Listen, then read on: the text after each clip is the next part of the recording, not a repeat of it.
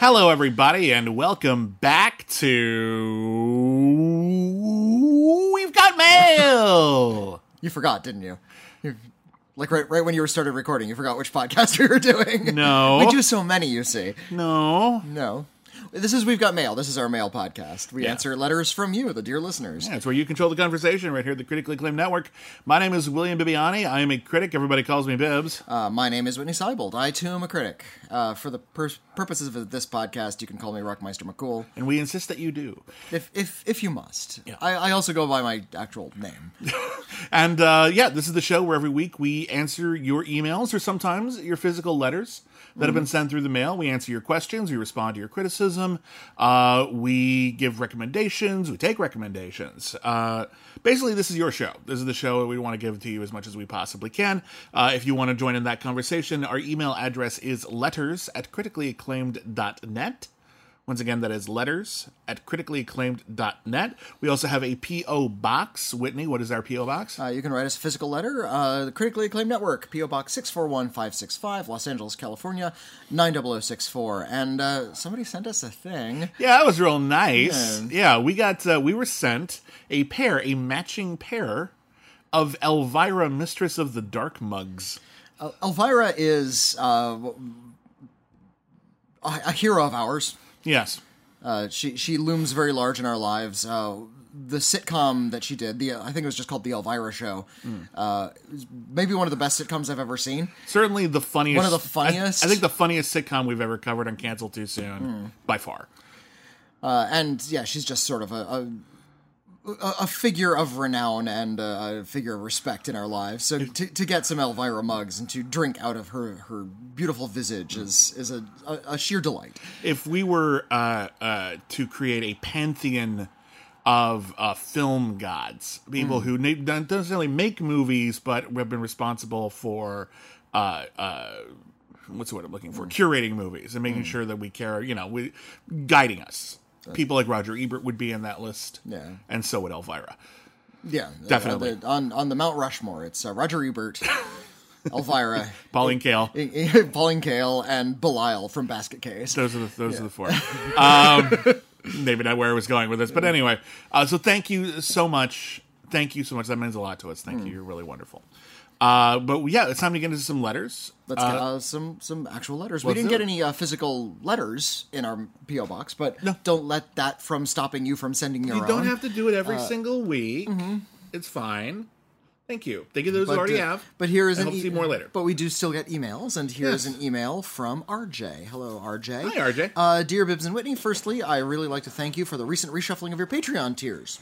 Which is something we did recently. Yeah. I've happily been subscribed at least the $1 tier for some time now, but was really eager to listen to your Only the Best podcast. Now that it's available for me for just £4 a month, I was very quick to switch tiers. Now I just have to find time to listen to them. Don't break your back. We do that, but you don't have to. Well, what happened was we changed some of our tiers on our Patreon page, and we had our monthly podcast, Only the Best, where we review every film ever nominated for Best Picture, 5 at a time.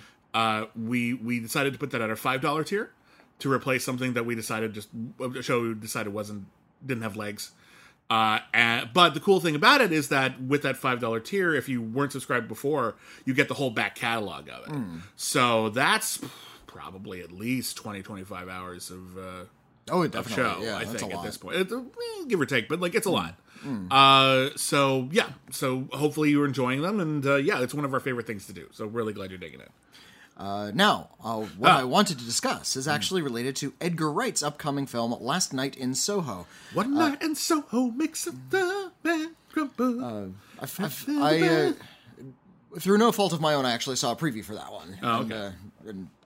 That preview doesn't seem to give a lot away. It's hard to say what's going on in the film. Hooray, Anya Taylor-Joy. I like her. And who is the other? Thomasin McKenzie is the other actress, I think? I don't know, actually. I've avoided more than you have. Okay. But Edgar Wright's got a new horror movie coming out. He has, yeah. So in the lead up to its release, the BFI are hosting a series of screenings curated by Wright, showing various films he used as inspiration for Last Night in Soho, including the likes of John Schlesinger's Darling and Alfred Hitchcock's Frenzy. As I own some of these films on Blu-ray, I thought it would be fun to check them out before seeing his new picture, but then I wondered if I should wait. My question to you both is, do you think it's more gratifying to see these influences before watching a film or after? On the one hand, seeing them before allows you to deconstruct and appreciate what a filmmaker is trying to do, but on the other hand, I find it incredibly satisfying to see these influences after the fact and allow the original film in question to grow in quality. Also, just as it came up a couple of podcasts recently, I thought I'd share this story with you. When I was a kid, maybe 7 or 8, I was in a small DVD shop with my mom, the kind that exists in small areas of my country that tend to sell a lot of obscure stuff.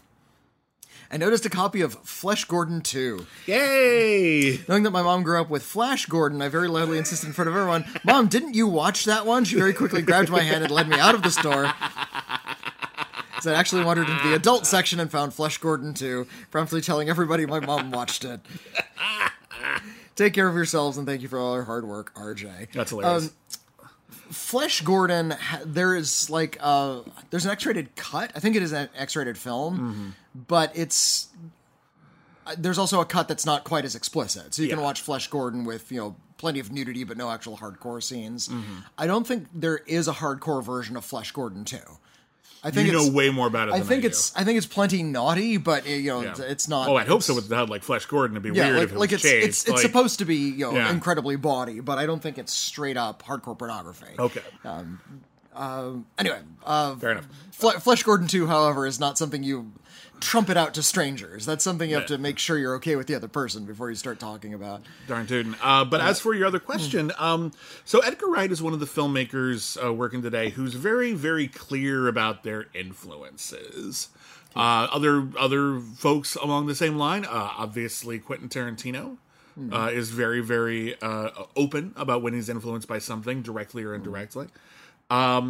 And when you're watching a film by Edgar Wright or by Tarantino or by any other filmmaker who Rian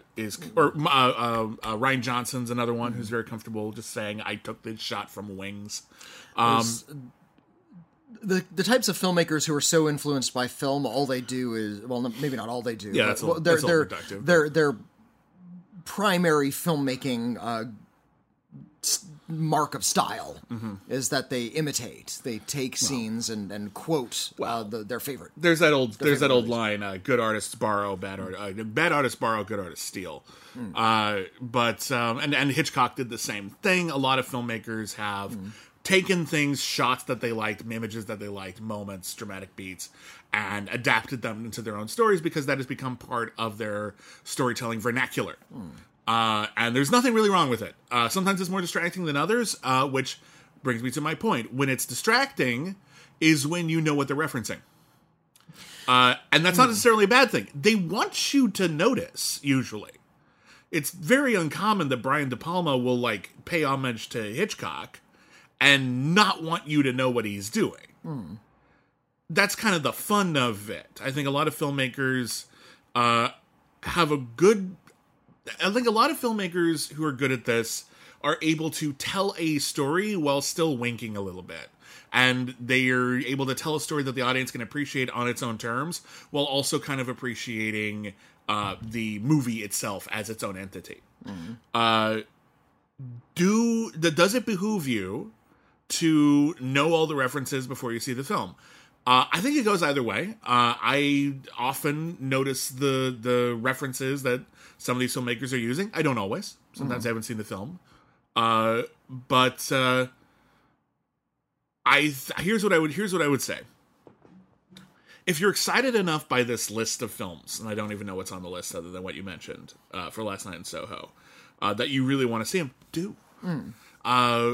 But what I will say is that you probably will only have this one chance to see the film without recognizing those influences. So if that's important to you, if that seems like something that would be exciting to you not to know, go for it, by all means. But it's up to you. It all depends on how you want to. Do you want to play the scavenger hunt that Edgar Wright is clearly comfortable with you playing? Or do you want to just enjoy the film on its own terms? And I think both ways are valid. I think when it comes to somebody like Edgar Wright, who speaks in a lot of quotations, it might be best to not know what he's quoting first, to see how it stands as a film.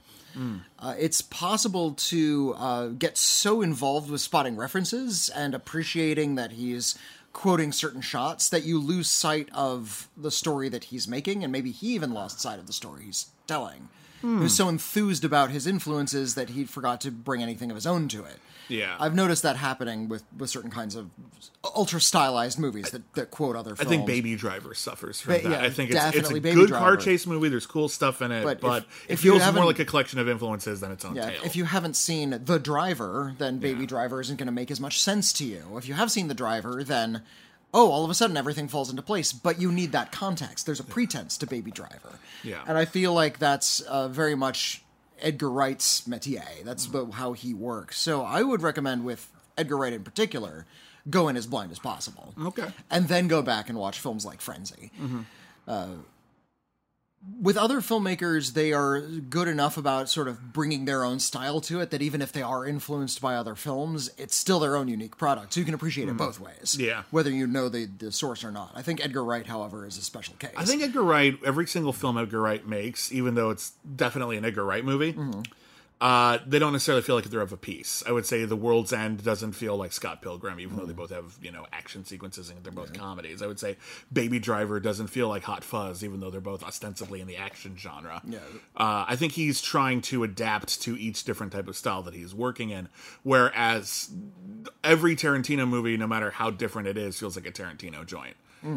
He's always putting his own stamp on it, and sometimes effectively, sometimes less so. But yeah. So in any case, it's what it boils down to is it's your choice. If you are excited and want to do it, cool. But as Whitney said, maybe this isn't the best opportunity, and maybe this is an opportunity for you to go in fresh and appreciate it on its own. But I will never discourage anyone who wants to learn about film history from doing so at any time. I just know that if you do it now, the movie might turn into a bit of a scavenger hunt. Yeah. Worse things have happened. I understand I'm a little bit odd in that when I see a film coming out and I haven't seen like the previous films in the series, it's like a sequel, or if it's an adaptation of a book, I don't do research ahead of time because I want to make sure that film can stand on its own.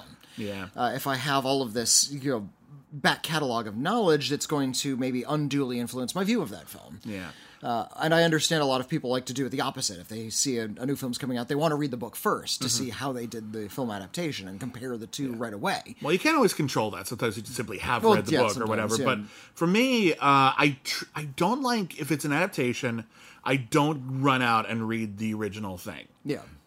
Because the movie has to stand on its own. If it is part of a franchise that I haven't seen all of, I do try to see the franchise because I do feel like the movie isn't standing on its own; it's standing as a piece. The next continuation, a continuation, and as a result, seeing the whole thing adds context that the movie expects you to have.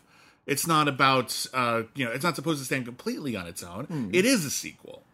And I think understanding that is a little useful. a little bit of establishing what the world is from this new film's perspective is important. I'm not disagreeing with you there. I think Marvel movies sometimes suffer from this, for example, where they just take you for granted. Exactly. It's like you know this is a magical universe. There's heroes here. We don't have to lower you in every time. There's been 25 films of these now. But you watch A Nightmare on Elm Street 4, there's still a scene of exposition where they explain what happened and how it's remembered, and that actually is relevant to the way that film operates. Call me a stickler, call me old-fashioned, but I like to sort of every film to sort of stand on its own. I think both approaches are valid, and I think the fact that we come at these things from slightly different angles hopefully makes for interesting conversation. Wouldn't that be nice? Yeah. Let's move on to another letter, but thank you for that. Here's a letter from Dr. Nova. Ooh. Hello, Dr. Nova. Hi, Bibbs and Whitney. I was Dr. Nova. That's a great name. I've been spending the last few months exploring non-American movies because America makes the same movies over and over again. Can't really argue that. Yeah. I turned to Bollywood, which does exactly that, but I've only seen 3 of them. Bollywood has Americans as the bad guys, or idiots, or both, when they bother to have Americans in the films at all. The ones I find interesting to watch is My Name is Khan. I remember the one that came out, a 2010 movie. This is the full description. Rizwan Khan is a Muslim from the Borivali section of Mumbai. He has Asperger's syndrome. He marries a Hindu single mother, Mandira, in San Francisco. After 9/11, Rizwan is detained by the authorities at LAX, who treat him as a terrorist because of his condition and his race. It's an interesting seeing movies about 9/11 and American racism from the perspective of actual Muslim creators. You should watch it if you haven't already. Dr. Nova. There used to be a theater here. It was over in Culver City. It's close to where we are. That was the second run theater. It was really cheap. You could see movies for like $4 or $5. Yeah. Like weeks after they had already been released, and they had a really thriving Bollywood scene, and I was able to see a couple Bollywood films at that theater. Does the theater over at the Howard Hughes place still show Bollywood films? I haven't been since the pandemic started, so I can't say for certain. Yeah, they used to anyway. India has an enormous film industry. I think it's even bigger than the United States, and unfortunately, not a lot of them make their way to the United States, which is a pity because there's a lot to choose from. Referring to Bollywood as kind of a genre, it's a little bit of a misnomer. The kinds of films we get here in the United States, the Bollywood films, tend to be the big long musicals. They tend to be the 3-hour plus love story, epic story of a life, and then there's a bunch of songs in it. And those things are really, really exciting, but there's, of course, Bollywood films of every genre. And I feel even though I've seen plenty of Bollywood films, I still feel underwatched. There's just too much. So I appreciate when anybody tries to, any American audience member tries to take in a Bollywood film, because you're expanding a little bit. Yeah, I'm actually criminally what's the word I'm looking for? Under-researched. Underread. Underread. What's the when it comes to Bollywood? And there's a lot. Bollywood is an incredibly prolific section of filmmaking, and I honestly don't know where to begin. And usually what I advise people is begin wherever you can. Pick a thing. Find a recommendation. Find a critic you like who highly recommends one thing or another. I tap out of this one. This is definitely not my subject. But enjoy your journey. It's great, and one of these days I really hope I get to sit down and take a deep dive myself. You just got a recommendation, didn't you? I did. Yes, I did. Yes, I did. So maybe you can start there. Maybe I will. Yeah, I think the first Bollywood film I saw was Lagan. That one was up for an Academy Award. That was a big crossover hit over here. Yeah. Mid 2000s, and I really enjoyed that one. That was my first sort of foray, and it was really wonderful. I got to see Three Idiots on the big screen. That was a big hit. I got to see Race, which is like the Bollywood Fast and Furious riff. Nice. That one was really fun too. That's cool. Okay, I'm getting a lot of recommendations. This is awesome. Thank you. But like I said, I can't recommend too many because I haven't seen enough. This is. But you enjoyed what you've seen. Yeah. You know what? Netflix is actually really good about. They do actually have a better pretty good Bollywood section as streaming services go. Yeah. In the United States. Yeah, I don't know how if you're an expert in the genre or the field. If you would say that Netflix has a lot of the best movies, but they do certainly have a lot. Yeah. So especially compared to a lot of other, compare the Bollywood section of Netflix to their classics section, Bollywood wins out quite handily. Their classic section, you mean those 4 movies? Yeah. And they're all from 1984? Yeah. Here's a letter from Susan. Hello, Susan. Hi, Susan. Dear Bibbs and Rockmeister McCool, sadly, this is about The Long Goodbye. Oh, is that sad? Well, we're about to see how sad it is. No. I've tried to watch Robert Altman's neo-noir classic several times. And while I love the laconic mood and the ending, the quasi-diegetic soundtrack wherein It's a Long Goodbye appears in several forms prevented me from enjoying it more. It reminded me of how in Altman's Tanner 88, the theme song was being used in several variations, but at least there's a ton of space between each use in that instance, as opposed to the overbearing repetition of The Long Goodbye. I know there's at least one recent movie that you knocked down a bit due to the misplacement of the soundtrack, but what is the greatest movie whose soundtrack or music supervision left you underwhelmed? Hope all is well. Sincerely, Susan. That's an interesting question. For those who don't know, and a P.S. My favorite Altman films have to be Nashville, Brewster McCloud, and Countdown. I actually haven't seen Countdown. I haven't seen Countdown either. Have I seen Brewster McCloud? I might not have seen Brewster McCloud either. But so for those who might not know, we're talking about on a recent episode of our show, Critically Reclaimed, where we watch older movies on Netflix on streaming rather that one or both of us haven't seen. These are voted on by our patrons over at patreon.com/critically acclaimed network. We watched Robert Altman's initially mixed reviews, but now considered classic modern film noir, The Long Goodbye, starring Elliot Gould as Philip Marlowe. And one of the gimmicks, one of the storytelling tropes or gags that Robert Altman employs is he takes the film's theme song, which was composed, at least I think partly, if not entirely, by John Williams. And every single time someone's listening to a song in the movie, it's that song. But every single time you listen to it, it's a different orchestration. There'll be the elevator music version, there'll be the lounge singer version, there'll be the pop radio version. And I feel like this is a play off of a lot of the older Hollywood movies, which were really only had every movie had one song to sell you. Yeah. And they'll hit it really Moon hard. River, yeah. Raindrops Keep Falling on My Head. Yeah. Other crap by Burt Bacharach. Hey, hold on. Burt Bacharach is my archenemy. I've explained this before. I'm going to say this right now. I think we can all agree his theme song to The Blob was good. I will give him the theme song to The Blob. Okay, thank you. Burt Bacharach composed the Blob theme song. Beware of the blob, it creeps. And he needs to do more. He needs to do more novelty hits. That was fine. What the world needs now is love, sweet love. Shut up. Go away. Don't talk to me, Burt Bacharach. But yeah, your mileage might be, if you don't like the song, of course, you're kind of shit out of luck because you're going to hear it a lot. Whitney just hit upon an example that a lot of people would pick, I think, of a good movie but annoying song, which would be Butch Cassidy and Sundance Kid, which is a Western, a very classy Western, very modern presentation for the time.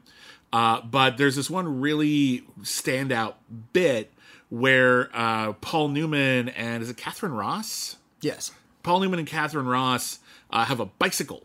And they decide to play with a bicycle, and they go bicycling together, and it's all sweet and romantic, Yeah. and we have a lovely love ballad, lovely in quotation marks, love ballad, and it's over Burt the soundtrack. Bacharach's "Raindrops falling on my head, and that doesn't mean my eyes will soon be turning red." Why would they be turning red? It's rain. Wait, is it chlorinated? Why would it be? Acid rain keeps falling on my head. It's the Old West. It shouldn't be doing that. Here's the deal. I remember when the movie A Knight's Tale came out. And A Knight's Tale was deliberately anachronistic. Well, there were two gimmicks in A Knight's Tale. One is that it was a sports movie, but the sport was medieval jousting, like in medieval times. So they played it like a sports movie, and they played it very modern and contemporary, but everyone was wearing, armor and, medieval gowns and everything. But weren't they, were they actually wearing sneakers, or am I thinking of something else? I think you're thinking of something else, but I could be wrong. It's been a while since I've seen it. But my point is this. It played in a very modern context because it played like a modern sports movie, but set in the Middle Ages. But in addition to that, they also had a lot of anachronistic music. And they would play like Golden Years by David Bowie and shit.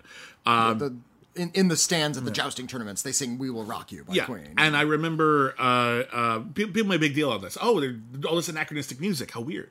And I'm trying to remember who it was. It might have been... I think it was Brian Helgeland directed that one. And I think it was an interview with him or someone else working on the film. And they were talking about, here's the thing about anachronistic music in movies set in the past. It's always anachronistic. If you enjoy that big sweeping orchestral score when you're watching a medieval movie, they didn't have those. Yeah, I forgot which composer pointed this out. He was a composer for a lot of mainstream Hollywood comedies, like Major Payne. I could look up his name.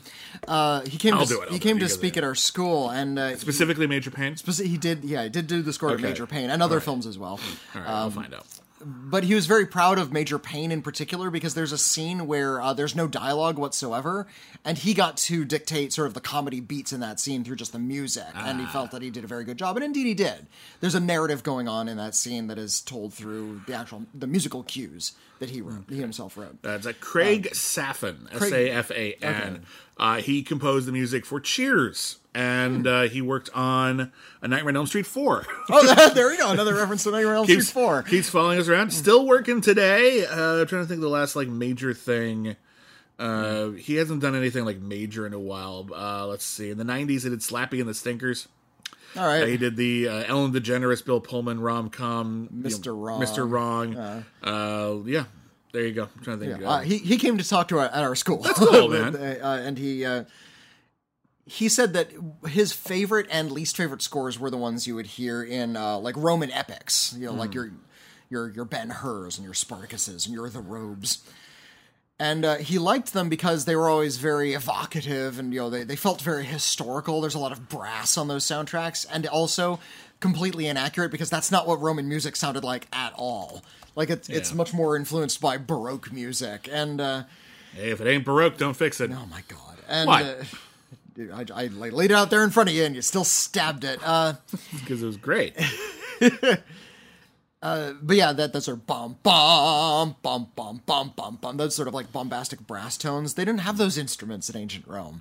And nobody, I think maybe the TV show Rome is maybe one of the only examples of like a Roman set piece that tried to tell the story with actual Roman music. Historical epics never have those sort of anachronisms. It's totally fair to use whatever you want. Pretty much, yeah. You can it might be distracting. It might be distracting, but that's the thing to be aware you of. Put electric guitars on your medieval knights epic, and then it's totally legit. I will say another one where it's just one song, but the song really takes me out of the movie. It's The Love Before Time from Crouching Tiger, Hidden Dragon. It's such a different movie. You're watching this movie. It's this glorious, grand wuxia epic. I rewatched it not that long ago. It holds up great. Better than I remembered, actually, I remembered it being good. And then right in the credits, there's this hammy. I don't even know what other movie it's from, but it stinks. Like, it's not a good movie. It's not a good song in a vacuum. And it was nominated for Best Original Song at the Academy Awards. It was definitely riding some kind of wave. And yeah, it just ends it on a weird, awkward note. I'm not a big fan. I'm always amused by movies that just end on a weird song. Like, let's take you off on like an odd note. Well, sometimes it's done really, really well. One of my favorite ones of those ever is Lars von Trier's Dogville. Which ends with great young Americans. Yeah. Well, I wasn't going to say, but like, it's an incredibly dreary movie, but it ends on this song by David Bowie, which is incredibly like, it's cynical, I think, but it's also very upbeat. And it's exactly what you need at the end of that movie. Like, oh God, thank you for letting us walk out with something. There's some energy in life. There's some energy. Of course, it's being told incredibly ironically, and it's being played over like the most depressing photo montage. But you need it, though. I think you need it. I really, really do. I think that movie would really, really suffer without it. Anything else come to mind? Like really bad. I know of like really bad. Like pop music selections that kind of take you out of the movie occasionally. Yeah. One that a lot of people noticed because it was so bad was in the second It film. Oh, there was a scene where one of the characters, like, that's a movie all about how these characters are facing their fears, and there's a supernatural monster who is evoking their particular phobias, and one of them is afraid of being sick. He's afraid of illness, and so this leper keeps appearing to him. This vision of this leprous man who's like missing body parts and is just exuding sickness. And there's a scene in that movie where he faces off against this ghoul in the basement. It's a scary place, scary monster appears, everything he's afraid of, and it vomits on his face. Yeah. It's like, that's really gross, really scary. Awesome. And for some reason, the filmmakers felt that should be a comedy moment. Like, because it's this big cathartic moment where he's finally facing his fear. He actually, like, looks at the monster and says, "I'm not afraid of you," and then the monster vomits on him. And for just, like, maybe 2 seconds or like 4 seconds. It's not just enough that the song registers. They play "Angel of the Morning" during just that call one me moment. Angel of the Morning. Like, and it's it's awkwardly edited in. It's an insufferable wimpy song anyway, so it's meant to be played as like kind of this laugh moment. It's usually, but that usually when that song is in a movie, it's a joke. Yeah, because it's so earnest and sappy. Just touch my cheek before you leave me. It's like a. And that song has no significance to that character or to the movie otherwise. No. I understand that a big part of that movie was, the first part of the movie was nostalgia, so there were a lot of like music cues from the 1980s. But who cares? But why was Angel of the Morning suddenly in there? It's like, and that was like a pretty clear indicator that the filmmakers were trying to do too much at once. It's like, we're not trying to really tell a story, we're just trying to throw in a bunch of moods at the same time and have this fun, scary, cathartic moment, like, but it's funny at the same time. It just didn't work in any sort of conceivable way, but they left it in the movie and everybody noticed because it was such a bad choice. It was weird reactions to the opening. I was at one of the premieres, or not the premieres. I was at like one of the first critic screenings, and it was just like everyone's like, "The fuck was that? The fuck?" I don't know, but that's a good question. Thank you so much for writing in. What we got next? Let me see here. You can do it. Sorry, I was still like trying to think of songs. Here. Oh, no, you're good. Here's a letter from Alan. Hello, Alan. Hi, Alan. This is also about The Long Goodbye. Dear Bibbs and Rockmeister McCule, I wanted to write in and see how much I enjoyed your review of The Long Goodbye, as well as how much I enjoyed the movie. First of all, I wanted to answer the question about my favorite Robert Altman movie. It has to be A Prairie Home Companion. The combination of Garrison Keillor's screenwriting with Robert Altman's directing style was wonderful, strange brew, and it reveals that their artistic sensibilities are not all that different. Second, I wanted to mention one of my favorite Philip Marlowes, which was James Garner in the movie Marlowe, a movie in which James Garner actually fights Bruce Lee and wins. In Once Upon a Time in Hollywood, they once again went into the old question of could Bruce Lee beat Muhammad Ali? Of course not. He couldn't even beat James Garner. That's kind of funny. Yeah. Well, then the question now becomes, could James Garner beat Muhammad Ali? Yes. No one. It's the stupidest question in the world. No, he could not. It's true that The Long Goodbye is probably the darkest of the Philip Marlowe movies, but it's based on probably the darkest of the Philip Marlowe novels. It's important to remember that Altman was a Philip Marlowe fan about as much as William Dozier was a Batman fan, and his stated purpose in making the movie was to put Marlowe to rest. I remember a critic writing that if you really wanted to put Marlowe to rest, a straight and faithful version of the depressing novel would have done the job just fine. The most bizarre moment of the film to me was seeing the funeral scenes in Mexico. The funeral dirge that was playing was the actual theme song to the movie, The Long Goodbye, which we just addressed. There's also many cute references to other noir films, like Marlowe referring to a dog as Asta, who was the dog from the Thin Man movies. Oh, yeah, I forgot to mention that, yeah. I also wanted to say how much I enjoyed the movie and also to say, read the book. It's great and very different from every other Raymond Chandler novel. It's over 300 pages, and not much happens. Long, Raymond Chandler, yeah. And it's filled with wonderful and fascinating essays about the moral bankruptcy of American society. And some of the ways in which the movie deviates from the book are quite interesting. A couple of interesting places in which The Long Goodbye showed up in other movies. In The Long Kiss Goodnight, Samuel L. Jackson, playing a private eye, watches the movie on TV in his motel room. Also in Star Trek First Contact, Captain Picard, in his Dixon Hill persona, does something violent, which he says reminds him of a private eye in a detective story called The Big Goodbye, which is a combination of The Big Sleep and The Long Goodbye. The Big Goodbye is also the title of a Next Generation episode. Mm-hmm. So this is my challenge to you. If you have read The Big Sleep, try and explain the plot of the Bogart movie so that it can be understood by your listeners. Good luck. This is Alan signing off. Here's the deal. I have read The Big Sleep. Okay. I have seen the Bogart movie. And Raymond Chandler famously said, having written the novel that The Big Sleep was based on, that he couldn't figure out the plot of the movie. And the problem with the plot of the movie is, and it's been a while since I've seen it, so unfortunately I really can't walk you through it. I remember thinking to myself, this actually mostly tracks, but the problem is they just forget about a couple of subplots. I think there's a missing chauffeur or something, and it just never comes back up again. It kicks everything off, but they just decide not to bother following that subplot anymore. There's a bunch of shit like that. We already compared it to Inherent Vice in that regard. Yeah. Where there's a bunch of stories, and even the main character can't keep track of them all. Exactly. So, The Big Sleep is a very, very fun watch, but it's one where it's so complicated, your brain shuts off and you just start appreciating the style and the acting. Yeah. I don't want to say your brain shuts off, just you lose track. My brain just, I can hear my brain going, fuck it, I'm out of here. Your brain you hear gives footsteps up walking to the back of your brain, you hear a door close. Why do you want to adopt a child? Brain, don't say revenge. Don't say revenge. Mouth, revenge. Brain, that's it, I'm out of here. Exactly the Simpsons gag. Simpsons gag. Yeah. Here's a letter from Jack. Hello, Jack. Hi, Jack. Dear Bibbs and Wit, your recent episode of Critically Reclaimed about Raise the Titanic reminded me of something I wanted to tell the world about, but haven't been able to up until now. This may be a controversial opinion, but I am the only person I know who will defend 2005's Sahara. Okay. To this day, it remains one of my favorite action movies. I think the action set pieces are a ton of fun. The Panama sequence remains a standout in my mind. The chemistry between Matthew McConaughey and Steve Zahn is fantastic. Their dialogue together is worth the ticket price alone. Oh, I mean, those two are both they're fun, both charming actors. Yeah. The opening credit sequence is one of the neatest and tightest ways I've ever seen a movie do an exposition dump set to Dr. John's Right Place, Wrong Time, and there are about 20 different classic rock songs in the soundtrack to hold your interest. And not that this has to do anything with anything, but it's funny that you mentioned the fact that Dick Tracy's theme sounded remarkably similar to Batman's, considering the main theme from Sahara also sounds exactly like the main theme from Batman, but slower.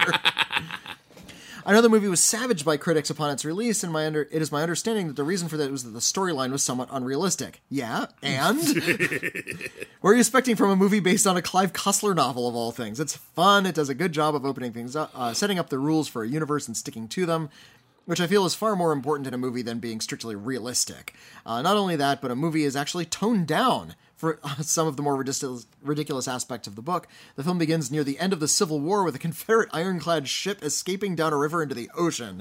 In the film, they were running silent in the fog to avoid being spotted by the Union blockade.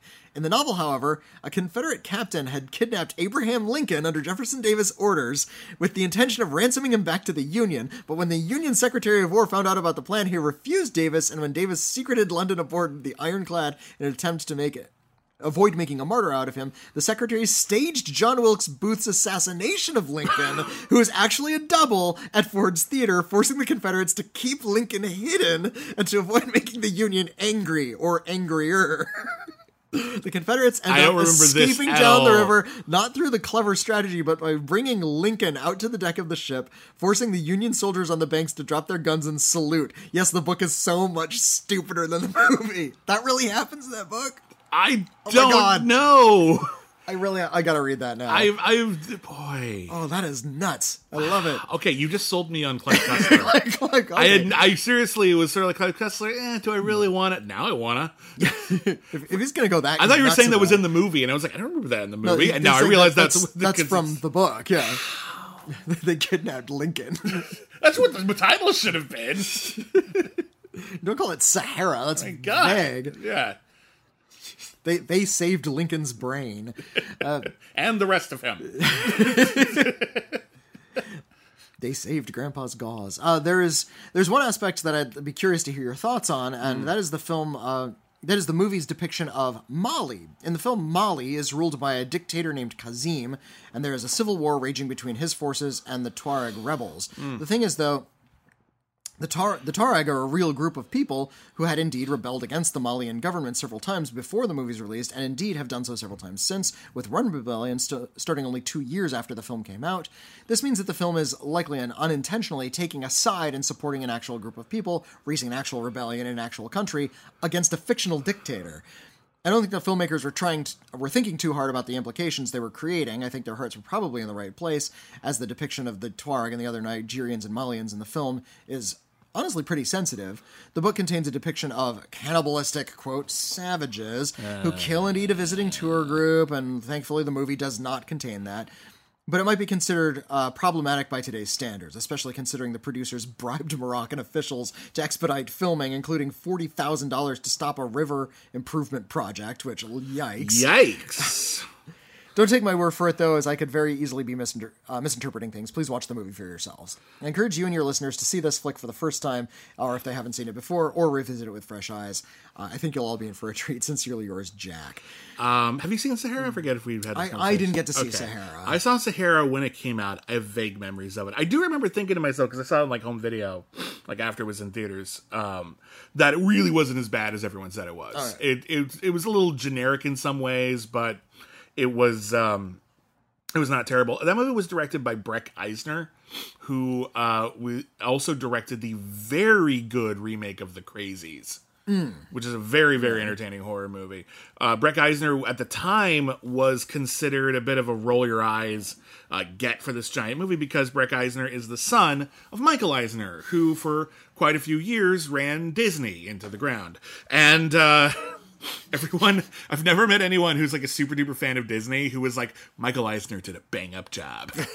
Never known anyone who ever said that. I think it was Eisner who was in charge, like, really hated like the Disney animated canon, like wasn't interested in like making new films. It was just about sort of exploiting the dollar, and but that's where we got a lot of things that people are really fond of. Like, what are we going to do with Goofy now? We're going to make him a sitcom dad, and hence Goof Troop, and a lot of people like Goof Troop. Oh yeah, I'm not saying that entire Eisner period. He also oversaw. Was bad. I mean, the Disney Renaissance happened in that time. I mean, like you got to give.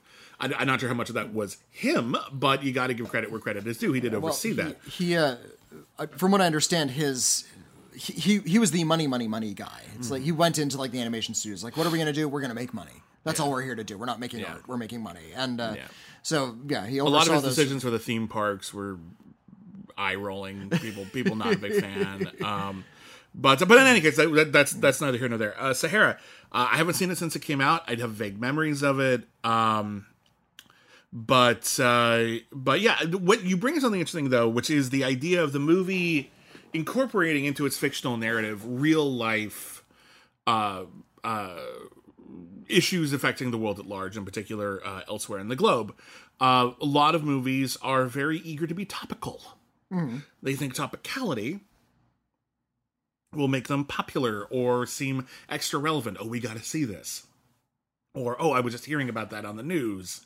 I understand this. A lot of movies whiff this really, really hard, and I'm in particular. I remember a lot of movies, or at least several noteworthy movies in the '80s, incorporating the Taliban. This is long before 9/11. This is back when the Taliban was actually fighting the Russians in Afghanistan when they were trying to break downward. James Bond teamed up with the Taliban. That's right. At the end of, I believe it was The Living Daylights, James Bond's new girlfriend was a cellist, and she was giving a concert. And the Taliban forces that James Bond befriended were late to the concert, and they show up covered in guns. And they say, sorry we're late, we had trouble at the airport. No, isn't that funny? That is aged very poorly. That plays incredibly well. That is aged very poorly. Rambo teamed up with the Taliban in Rambo 3. And it's another one where it teamed up against the Russians because the Russians were the villain du jour. That movie, I think, aged a little better than the Bond film does in its portrayal of the Taliban, but also it's extremely kind of one-sided and fawning. Like, well, they're against the Russians, so they must be completely awesome. So yeah, doesn't always go well. Isn't always conducive to longevity. There's also a tendency to exploit the well-known ignorance of Americans. Well, ain't that the truth? You know, we are.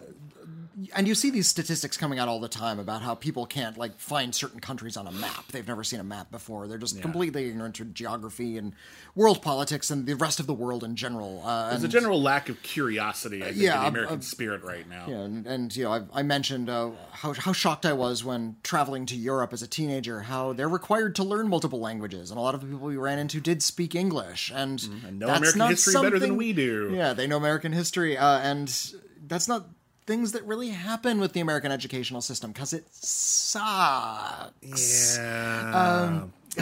I wish it didn't. So it happens in American movies a lot, where they'll take a real country, but they'll kind of make up a government for it.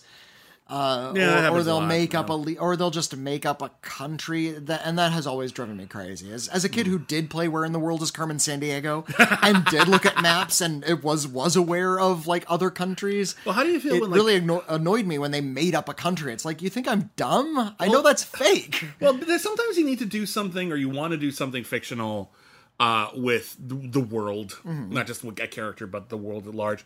And you don't want to, like, throw a country under the bus. Incur the wrath of an actual country. Like, for example, Dr. Doom in the Marvel Comics.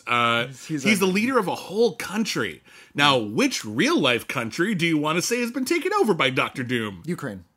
He's Ukrainian. Come on. I don't know. No, my point is this. You make up a fictional country. He's a fictional country. He's Eastern European, though, right? He is. He's from a place called Latveria, which sounds a lot like Latvia, but isn't the same. So he's the ruler of a fictional country, because making him a ruler of an actual country would be kind of fucked up. So that one makes a bit of sense. So sometimes there's a justification for that. Other times it feels really arbitrary. I never really understood why Superman just didn't live in New York. Yeah, that always struck me as like a weird arbitrary choice. I guess they wanted to be. New York is public domain. It's not like there's a copyright on New York. Yeah. That was always the big difference for a long time for me when I was a kid. It was like, well, Spider-Man and Captain America and all those guys, they live in New York. Like real American cities. No, well, yeah, and that means they're real. course, that didn't come. Marvel Comics didn't start doing that until. Actually, I don't know. Like the early days of Marvel Comics, in the 30s, if those were set in real cities or fake ones. I don't recall honestly, but I do remember they were very set in the real world. I mean, they were fighting World War II. Namor the Submariner hanging. Yeah, I don't recall actually. Mm-hmm. But again, they were set during World War II. They were trying to focus on real world events a little bit, so there was always a bit more steeped in the world. I mean, Captain America did fight, the actual Nazi party, but also the Red Skull, which was like off to the side super Nazi. Well, look, in the cover of one of Captain America's comics, like one of his first comics, he punched out Hitler. He's punching Hitler in the face. So look, we already know he can beat Hitler. There's got to be, who do you get as a villain? You gotta come up with someone new. So someone even more evil than Hitler? Well, shit. How about a guy who's just got a red skull for a head? Yeah, that looks pretty evil. Yeah. Anyway, but anyway, thank you for writing in. We actually had a few comments, like on Twitter as well, from people who wanted to defend Sahara. And yeah, it sounds like Sahara, even though, seriously, look up the behind-the-scenes financial shenanigans on Sahara. It's not cool what happened. Like, it was bad. Well, but the movie that actually got out of it, there are worse films. What I find really curious is you find out about these sort of scandals about the making of Sahara, of all things, which is a bomb at the time. Oh, huge bomb. But it wasn't a bomb because of these scandals. In fact, you'll probably, if you know enough about film production, you'll probably find a lot of unsavory stuff going on all the time on a lot of the bigger productions, because they need to spend a lot of money and make sure that they can shoot in certain ways. If you look up what happened behind the scenes during the making of the Hobbit movies in terms of labor contracts with the country of New Zealand. Oh. You'll find some super unethical shit. I was unaware of the studio was influencing local politics, and they were funding certain politicians' campaigns so they would get elected and relax union contract laws with the local labor so that these studios could film these Hobbit films for way cheaper than they would otherwise, and also bring in a lot of American talent and not have to hire locally and pay as much as they would demand in New Zealand. They changed labor laws so they could film Hobbit movies. Like, they actually got people put in office. This is something a studio did. This is, like, unbelievably unethical and really, really shady. And yet, you learn about this, and you're kind of like, you're still watching the movies, but taking them with a grain of salt. When we learn a single actor has committed a horrendous crime, or is a sex criminal, we don't watch that actor's movies anymore. Well, it becomes harder to. Some people manage. I don't know how, but yeah. So you hear about the crimes somebody committed, and you don't want to watch those movies, and you kind of push them out of the conversation, and we don't let them make movies anymore. We don't want to contribute to their legal fund. Yeah, but we do that with companies. We let them back in. Yeah, we know that these companies are doing these things that are even like more evil and have long-lasting repercussions in other countries. They're influencing global politics so they can make a movie. And we just, we don't hear about it. And if we do, we kind of just let it happen. Because I think we're just a lot more cynical about corporations. And, we're not boycotting Warner Brothers now because they are doing these unsavory things. So Sahara isn't an isolated incident. It's not because they did these bad things that got the film in trouble. Films are doing things like that It does affect the word of mouth. It does affect the way the movie is sort of presented. Like, should we see Sahara? No, I heard bad things. Like that kind of thing. That can be an impact, I'm certain. But also, apparently people just weren't that interested. More than anything, I think people just weren't interested in Sahara. Yeah. All right, let's do one more. All right, here's a letter from Eric. Hi, Eric. This is about Garth Marenghi. Dear Bins and Whitney, thank you for reviewing Garth Marenghi's Dark Place. It is one of my favorite shows. During your review, you brought up Stephen King's performance in his trailer for Maximum Overdrive. Yes! Stephen King has said that when he directed that movie, he was dealing with a very serious addiction to cocaine, and I feel that is probably why he acted and appeared the way he did during that promo. I would not be surprised. He's been very open about his cocaine addiction. Yeah, all of his substance abuse issues. He's been very, and honestly, good for him. We need more people to be. It's no one's responsibility to be open about all the troubles that they're going through, but when people are and they can be positive and talk about how they can work their way through it, it destigmatizes it, and that does help. But no one's under any obligation to. I want to make that clear. It probably also explains why the movie itself isn't very good. Fortunately, he has since sobered up and given us better films and stories. In your opinion, what are some more notable performances that actors have given while they were high or otherwise inebriated?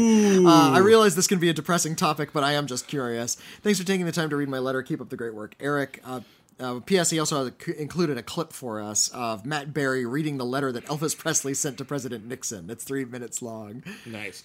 So this is a topic, and I want to be clear here because substance abuse is not fun. It's not funny. It's something that obviously it's an illness that people struggle with often for their entire lives, and some people overcome it, and good for them. Some people we're not making light of addiction, but there are people who have wrestled with that addiction, or have just been drunk on camera, and have given performances that are very clearly drunk on camera. And for me, the one where, and again, I don't think these are fun. I usually think like, oh, that's too bad. But there's a performance where it's an actor who this was actually one of my introductions to them, unfortunately. Ooh, okay. And I had heard that they were such an incredible actor, and indeed they are. But have you ever seen the 1970 Julius Caesar starring Jason Robards as Brutus? Jason Robards, wow, okay. Jason Robards. Ooh. That was, he was, it looks like he was reading off cue cards. Like, it looks like he's barely present. I don't know what's up with that. I've seen other performances from him where he is really, really talented. I've heard stories that he might have been drunk on set during that and just wasn't really into it. But it's weird because he's a brilliant actor. He absolutely can be a brilliant actor. He won 2 Academy Awards back-to-back, for crying out loud. One of only, I think 4 actors to ever do that. But wow. Yeah, that one was rough. I gotta be honest. That was rough. There's a really... I recommend you see this movie just because of how crazy it is, but there's this really bizarre kind of The Omen vaguely science fiction knockoff called The Visitor. Yeah. And that movie was fucking weird. It's just like it's John Huston plays an alien from another planet who is trying to influence the Antichrist, who's just been born into being a Christ. Like she's like this empty vessel child who can either be the Antichrist or the new Messiah. But it's going to depend on the influence from evil Lance Henriksen or benevolent John Huston, and the child gets a gun for her 9th birthday and shoots somebody at her 9th birthday party, and Shelley Winters is in it as a maid, and Sam Peckinpah appears in the movie. And the story goes that Sam Peckinpah was so intoxicated on set that you could not understand him. They shot his scenes and he just slurred his speech, so they had to dub his dialogue and put his footage in the movie while dubbing him over. It's like the most bizarre thing. I remember seeing Natural Born Killers with Robert Downey Jr., and that's when Robert Downey Jr. was also struggling with some cocaine addiction. Yeah. He's also been very open about his addictions. And yeah, he's just clearly a little bit intoxicated on the set. He's a very good actor, but I think you can see his energy levels are a little bit teetering in that film, especially if you watch the special features on the DVD. You see some interviews with Robert Downey Jr., and you can tell that he's really inebriated in those. I think it informs the performance. That's such a crazy movie that kind of cocaine energy just kind of falls in line with everything else, and actually, I don't want to say it positively informs his performance, but you can say how it has an impact. It has changes sort of the texture of the movie. I remember I was listening to the commentary track for Mallrats, and it's the opening scene, or it's the opening scene. If the opening scene or one of the opening scenes with Jeremy London and Claire Forlani, just the two of them in the scene, and Kevin Smith is doing a commentary track, and he was just like, I don't want to say who it was. But needless to say, one of the actors in this scene was stoned the entire movie. Now, I don't want to say which one it was, but he So I don't know. I don't know how true that was. I'm just quoting. It was certainly a joke. I don't think he was complaining too much. No, I think being stoned on a Kevin Smith set is not an uncommon occurrence. But it's such a laid back movie. yeah. You know, well, I mean, and one gets the impression that what was the story that when Seth Rogen changed offices at a studio, they had to super duper clean it because it smelled so much of weed. So you can really complain about that, but anyway. And I know, and I heard a story where Billy Bob Thornton, when he was making Bad Santa, oh yeah, I heard this too. He plays a character named Willie who is an alcoholic and who's drunk in almost the character is drunk in almost all of his scenes. Yeah, and he and the director Terry Zwigoff wanted to experiment. Billy Bob Thornton says, "No, I'm not drinking. I'm not going to get drunk." It's not professional, yeah. But they did want to do one scene. What would happen if we did get you drunk? Just drink as much as you possibly can, deliberately, and just go on set and play the scene. And the scene where he fall over in a diorama and smashes him with his fists and his heels. He was actually incredibly intoxicated for that scene. And okay. And neither he nor Terry Zwigoff liked it. They left it in the movie because they did it. It's this is this experiment. Let's see how it plays. Let's just cut it into the movie. But yeah, they feel like he was just embarrassing himself and he was flailing too much and the scene doesn't play very well. So they did experiment with actually intoxicating and again, actor. You're being asked to play these things, but you don't have to be a professional. And sometimes they may seem like a good idea. Well, hey, this character's supposed to be drunk. Let's actually get them drunk. But ultimately, what that leaves you with is a drunk actor, not a drunk character. They're just on the set drunk, and that's not really conducive to anything. And one story I remember about this was when they were filming the original Evil Dead, which was this incredibly low budget production, just a bunch of college kids in the woods trying to figure out how to make a movie, and it's a miracle it made sense, let alone became a horror classic. But there's a scene in the movie where they're all just hanging around before all the horror hits. They're just hanging around in the cabin and smoking pot, and they were like, hey, let's be cool and let's do this whole scene where we're actually smoking pot and see what happens. It turns out it's boring and interminable and no one can remember the lines and it was all a complete waste of time. Yeah. So, yeah. Some filmmakers like to add to that mystique. John Waters has spoken to this and it's we were... In some interviews, say, we were really high a lot of the time when we were making stuff like Pink Flamingos back in the day. And then, and that was when he was younger in these interviews. And then later he says, no, we weren't high all the time. You can't be high all the time. You're making a movie all day. Mm-hmm. How much weed do you think we're consuming? Yeah. You give you a headache. You get bored. You just fall asleep. You can't stay high all day long while you're making a film. Yeah. Maybe we were high here and there. Some of the actors might have been high while making Pink Flamingos. Divine evidently stone cold sober when she ate the dog poo. That's a sentence you just said. Yeah. Bless you, Pink Flamingos.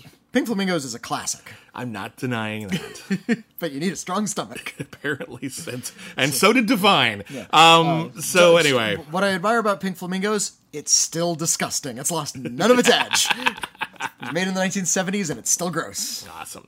All right. Well, anyway, that is it for We've Got Mail this week. Thank you, everybody who wrote in. Mm-hmm. We really, really appreciate it. If you want to write in for a future episode of We've Got Mail, our email address is letters@criticallyacclaimed.net. Once again, that is letters@criticallyacclaimed.net. We also have a P.O. Box. Whitney, what is it? Critically Acclaimed Network, 641-565, Los Angeles, California, 90064. One of these days, I will have heard you say that enough that I remember it. I checked the box. I know who it is. You can write it down and read it off of a piece of paper. Paper? You have paper and pen within arm's reach. Don't tell people my secrets. But anyway, that's it. You can also, if you want to contact us, but you don't want to actually write in, we're also on Twitter. We are at Critic Acclaim. I am at William Bibiani. I am at Whitney Seibold. I want to thank the people who've reached out to me about purchasing my radio dramas recently. I've sold a handful of them recently. That's great. Thank you for purchasing, and I hope you enjoy. I hope they don't all stink. I'm writing another one right now, so yeah. Yeah, and if you join the Patreon at the $20 tier, you get those at no extra charge, and it's all part of the backlog. So you can go to patreon.com/critically acclaimed network, and we have a lot of different exclusive features.